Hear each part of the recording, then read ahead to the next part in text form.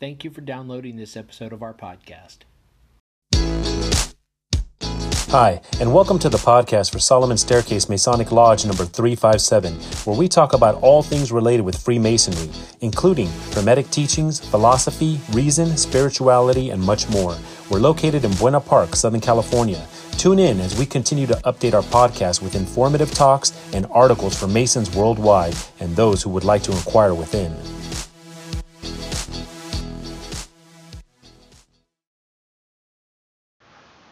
So with all the craziness going on in the world today, I thought we would continue to share some stories on how Masons have helped in times of need. This next article is from the April-May 2013 California Freemason magazine and is titled Masonic Charity, A Historical Perspective. It's written by John L. Cooper III. He was the Deputy Grand Master at the time. He is now a past Grand Master. The fraternal commitment to relief has defined the institution of Freemasonry.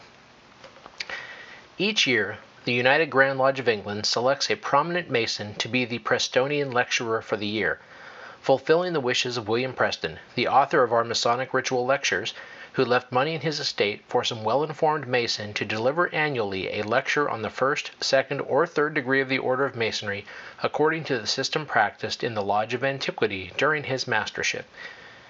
In 1993, the Prestonian lecturer was Brother John Hamill, a prominent Masonic scholar who chose as his topic Masonic Charity. Brother Hamill made several important observations in his lecture, and I want to share some of them with you. Our early brethren understood relief to mean the alleviating of the suffering of a brother, or the dependence of a deceased brother, by giving money or sustenance until circumstances improved. In modern times, we see relief in its wider context of charity, that it is not simply providing money to relieve distress, but actually caring and giving of our time and talents in the service of our communities as a whole, and not just to our brethren or their dependents. Brother Hamill reminds us that one of the earliest tasks undertaken by the new Grand Lodge in 1717 was the creation of a central charity fund for use by the lodges. In 1727, the first charity fund beyond that of an individual lodge was created. A committee was established to dispense charity from this fund, and its treasurer was named Grand Treasurer, the first use of this title.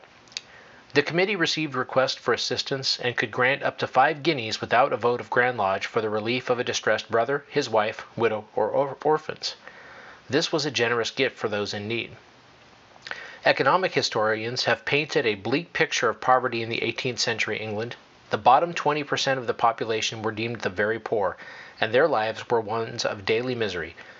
Local churches or parishes were responsible for poor relief, and only the old and disabled were entitled. Children whose parents were too poor to support them were sent to work for free as apprentices.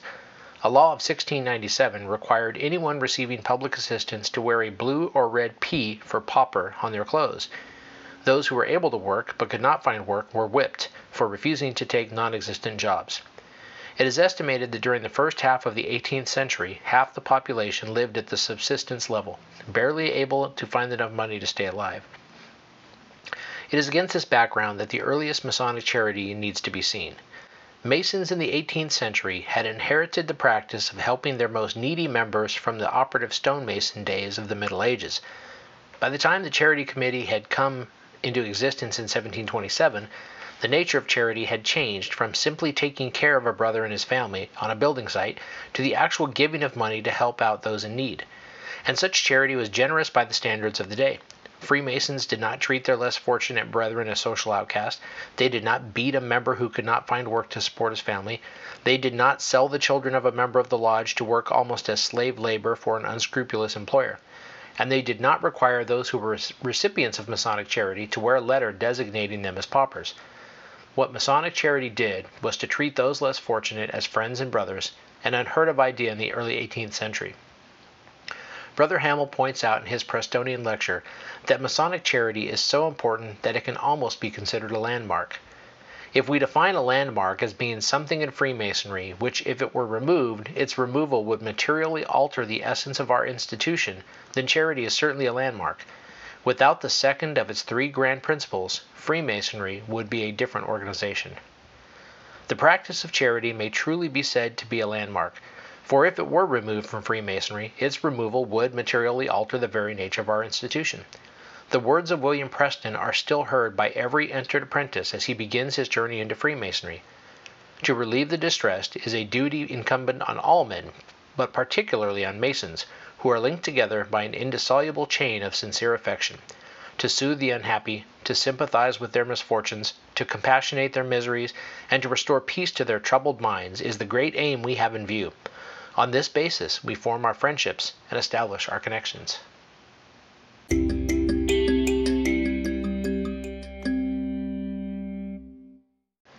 This next article is from the same issue of California Freemason. That's April-May 2013. And this one's going to give us a little bit more information about the cholera epidemic that we talked about in a prior issue. Relief at all costs. One of California's earliest lodges sacrificed everything for its members and community, by Tanya Rohan. Every Mason learns the importance of relief during the course of his initiation. It is, after all, one of the three guiding principles of the fraternity. From making charitable gifts to providing aid in crises of health and natural disaster, Freemasonry's spirit of generosity is well documented. What may not be known, though, is just how far some brothers have gone to uphold it. Like Sacramento's Jennings Lodge No. 4, which spent itself out of existence while helping victims of the 1850 cholera epidemic. From New Jersey to the New Frontier. In 1849, a group of Masons gathered at a train station in Newark, New Jersey. The gold rush had reached fever pitch, and like so many men at the time, they headed west to find their fortune. With them, they carried a dispensation from the Grand Lodge of New Jersey to form a new lodge in California. This new lodge, known at the time as New Jersey Lodge UD, helped pave the way for Freemasonry in California. It was among the first in Sacramento and the fourth ever in California, forming even before the establishment of the state's Grand Lodge. It acted under dispensation until 1850, when it joined the Grand Lodge of California under the name of Berryman Lodge No. 4. A few weeks later, it became Jennings Lodge No. 4. The lodge acquired its name from Berryman Jennings, its first senior warden and an early master. Jennings was raised in Des Moines Lodge No. 1 in Burlington, Iowa. Born in Kentucky, he was an enthusiastic Mason and a benevolent man, making many contributions to the communities to which he belonged. He was Iowa's first schoolmaster in that state's first school. He was also a member of the convention that organized the Grand Lodge of California, the state's first Grand Treasurer, and Oregon's first Grand Master. And he gave generously to his namesake lodge in its time of need. Like wind to fire. Just as Freemasonry was gaining ground, and some lucky men were striking gold in California, a deadly cholera epidemic was sweeping the land.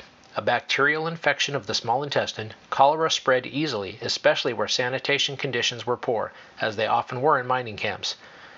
Those who were infected suffered from high fevers, diarrhea, vomiting, and dehydration, and they died quickly, often within a day of the appearance of symptoms.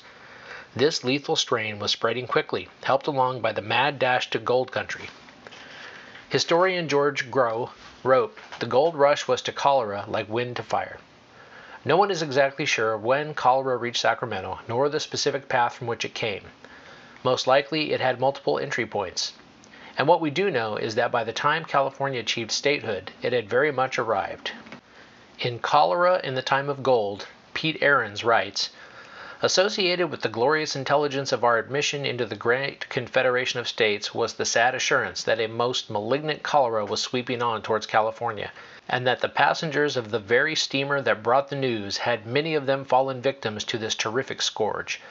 In 1 year, between 900 and 1,500 people died of cholera in Sacramento, a staggering 15 to 25% of the city's population of 6,000 at the time."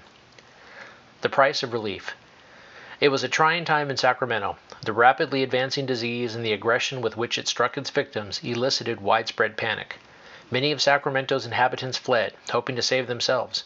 By some reports, the city's population was reduced to 1/5 of its size in a matter of months. To help those afflicted with the disease, Jennings Lodge, along with Tehama Lodge No. 3 and Sutter Lodge No. 6, teamed up with the Oddfellows to erect a hospital. Despite the hospital's all-volunteer administration and a number of benefit events the Masons and Oddfellows staged to raise public funds to support the hospital, it was a costly undertaking. According to Edwin A. Sherman in 50 Years of Masonry in California.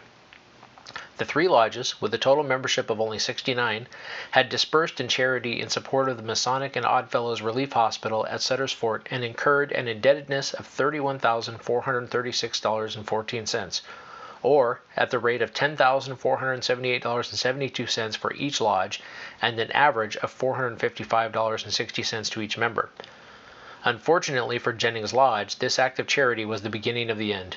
The lodge had nothing left to cover its operating expenses, let alone its continuing extraordinary relief efforts. As a result, it had incurred an insurmountable $14,000 debt. Additionally, it owed $3,949 for lumber and materials used in building the lodge room the previous year. When his lodge was unable to pay back that loan, Brother Jennings personally picked up the tab, and the brothers promised to pay him back at an interest rate of 10% per month.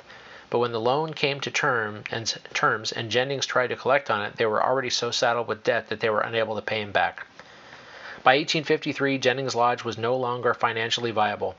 Although it was the largest lodge in Sacramento, it relinquished its charter to the Grand Lodge, handed over its furniture to nearby lodges, and gave its jewels to the current master as a token of appreciation. Despite a less than ideal outcome, the efforts of Jennings Lodge demonstrate the importance of relief to the fraternity. The benevolence of this lodge at one of the most difficult times in California history demonstrates that for Freemasons, charity comes first, before self-preservation and personal gain.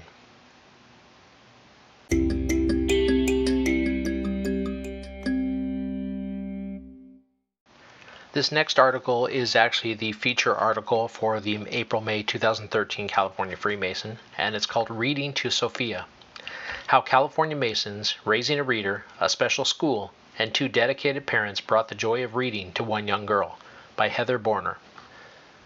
Books have not been easy for Sofia Gonzalez. The San Diego kindergartner has classic autism, which means that at 6, she is still learning to carry on conversations and has a hard time associating objects with the words used to describe them. So when Sophia was 2, she couldn't do a lot of most toddlers could. She couldn't point to the apple or the cupcake in Eric Carle's children's story, The Very Hungry Caterpillar, as her mother Patty Gonzalez read it aloud. Sophia could look at the pictures, or she could engage with the story, but she couldn't do both at once. Then Gonzalez had an idea: to give Sophia a job. Gonzalez photocopied every illustration in the book and had the objects laminated and pasted with Velcro. While Gonzalez read, her daughter could stick an apple on the apple, the cupcake on the cupcake, and so forth. It took a lot of repetition for Sophia to get the hang of it, but she finally grasped the basics of reading. That's why it's so special to us that now Sophia comes home with a book bag, and at bedtime she says, "These are my books. I want to read this book again," explains Gonzalez. That first time she said this, my husband and I realized, look how far we've come. Sophia's progress is in no small part due to the Raising a Reader literacy program and to the California Masonic Foundation, which brought the program to her school. Since January 2012, some 2,500 California students can say the same, and that number is rising. The fraternity is on track to raise $1.2 million over 3 years, bringing Raising a Reader to communities across California and 50,000 children throughout the state. Family tops all other influences in a child's educational success. Take, for example, a child whose parents have high school diplomas and a child whose parents do not. Typically, there would be a wide achievement gap between these 2 children. But a Harvard study showed that as long as the second set of parents, those without the diplomas, were engaged in their child's education from kindergarten through 3rd grade, that achievement gap was completely eliminated. Parent involvement trumps any disadvantages. Sophia's parents intuitively knew this. Many other parents, more than one might imagine, do not. For the majority of the students with a red Raising a Reader book bag, that's been the true game changer. Making a profound impact. Many programs pump books into student hands. Fewer account for what happens next when the child brings these books home. Do the books sit untouched in a corner? Do the children know how to use them? Do the parents? Gabriel Miller is Raising a Reader's National Executive Director. Not all families realize the importance of reading, she explains. Many don't have the economic resources to have books in the home. They may not have the resources to drive in the car to the library to borrow books. Maybe they're intimidated by the library. When children bring books home, parents need to know what to do with these books. You need to provide the kind of support that families need. When Raising a Reader enters a school, a few things enter with it. One is a collection of red book bags. These are for the students. Another is a team of trainers. The trainers are for the parents, not the teachers or the students. In 2, 3, or 4 trainings, parents learn the basics of language and literacy development. They see an example of how a child's brain becomes active and grows when they share books at home. They learn simple ways to do this, even if they themselves can't read or are not fluent in English. They learn why these activities are so important and how the positive effects will ripple throughout the child's entire life. At our heart, what Raising a Reader is really doing is getting families to set routines around reading together, says Georgianne Morin, Senior Director of Programs, West Coast. This is a precursor to homework. If families are already used to reading with their children every evening, it will become a natural extension to check on homework at night when those children reach upper grade levels. It's simple cause and effect. Family engagement affects academic success. In study after study, parents who have been through Raising a Reader spend significantly more time reading with their child and building literacy skills at home. As a direct effect, their children show remarkable gains in school.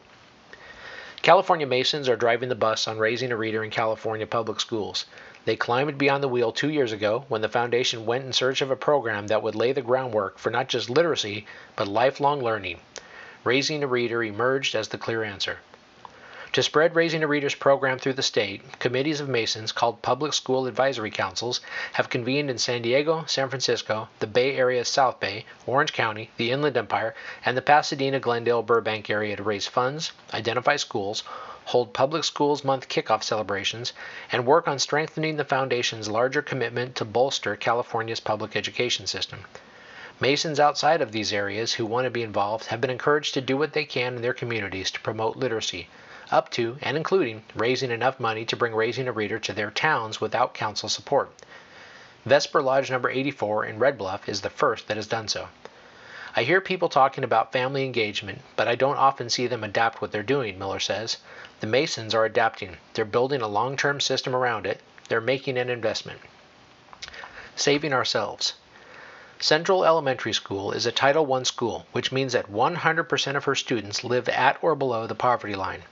The neighborhood where Central is located, San Diego's City Heights, is hemmed in on the west and south by freeways.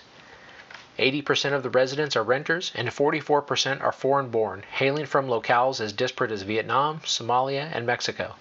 And just about all the students swing by the school's nurse office at lunchtime in search of a new pair of shoes or a winter coat. Cynthia Martin is the principal here. Martin spent 7 years at her previous school as a credentialed reading specialist. She knows how to deconstruct a children's book to discern how its components work together to deliver a meaningful family literacy moment, or not. When it comes to family engagement, programs have to be short on moralizing and long on tools for parents. I haven't, in my 23 years as an educator, met a parent who doesn't care about their child, Martin says. Parents may come to school under the influence, they may be incarcerated, deported, or completely disassociated from their children. But even the most detached parent cares. In fact, the parents with the biggest struggles often care the most. They recognize that they've made mistakes and they want a better life for their children. The leadership of the foundation and some local Masons came through the school to talk to Martin about bringing Raising a Reader to her classrooms. We want the same thing you do, she remembers one brother telling her. We want to be part of your mission. So these days, Central Elementary students have a new favorite ritual. Every week, little red book bags, branded with the Masons of California Raising a Readership Partnership logo, arrive in their classroom. The bags contain a different set of books each week, all selected according to students' age and development level. There is also a DVD for parents, reinforcing the in-person training on how to use the books with their children. The DVDs came in a variety of languages to reflect the diverse backgrounds of Central families: Vietnamese, Spanish, English, and even Arabic. You can read a story together even if you can't read the words on the page, Martin says. If a story is about making tortillas, a parent can remember how her grandma made more tortillas and tell stories about that. What Raising a Reader has allowed her students' families to do is engage with books in ways they hadn't before. The program has given them the tools to figure out how. When we saturate our communities with high-quality books and give parents who want to show they care the tools to illustrate that, we empower families to be strong families, Martin explains. For a lot of our families, if you give them $5, they won't use the money to buy a book. But if you put a book in their hand and say, read this, you have a real tool. And that means that parents and teachers can work together to create an environment that fosters integrated, lifelong learning. Our job at school is to teach children how to read, Martin says. The job at home is to teach them to love to read. Sophia's School Bus. By the time Sophia got her hands on her first red book bag, she was far past the stage of attaching Velcro illustrations to her books in order to understand the fundamental purpose of reading. She could follow along with what her mom was reading to her, but she hadn't really loved a book yet, says Gonzalez. This was a disappointment to Gonzalez. She and her husband Sergio loved to read and wanted to pass that love on to their daughter. Sophia's father, a hotel room service attendant, loves autobiographies. Gonzalez, a professional assistant in financial services, calls herself Sophia's autism case manager and spends all her free time reading anything to do with Sophia's condition. Because of all this, Sophia has had a leg up on the family engagement piece of the Raising a Reader program. But due to autism, she also faces challenges that a typical Raising a Reader student does not. Even for her, the program has been a breakthrough. When Sophia read books before, she liked them, but she'd never really fallen in love with a book. A book had yet to fully capture her imagination. She was much more apt to play with her favorite doll or to run over to a neighbor's house to play on the Wii or with Legos. So when Sophia appeared at home with her little fingers on the strap of a red book bag, Gonzalez knew something special was going on. She's taken so much ownership of the books, says Gonzalez. She says, "Look, Mom, we're going to read my books now. I think it's different from what we normally do because it's not always books coming from Mom and Dad. The school has introduced her to books and presented them in such a way that she can take pride in reading." Then there was the day that Sophia came home from school and settled into her normal nighttime routine. She took a bath, put on her jammies, then got ready for a bedtime story read by Gonzalez. But the book she wanted to read, a Raising a Reader selection called The Little School Bus, wasn't there. Its week in Sophia's book bag had come to an end, and it had been switched out for a replacement. Sophia was alarmed and then upset. She'd been asking Gonzalez to read the book to her twice a night for the past week. The next day, Gonzalez called Sophia's teacher. "I think I need you to give me the same set of books we had last time," she said. "Sophia just loves that book." They did get the book back, for a short time. But it's been gone a while now, and Sophia still asks for it. Gonzalez has even approached Martin with her wonder at how engaged Sophia is now with her books. "I told Cindy that I feel like writing a letter to the Masons explaining how great this program has been for our daughter," she says. "Sophia isn't reading yet, but if she's willing to bring us the book and engage with us with it, we have hope that later on, when she can, she'll be the one reading to us."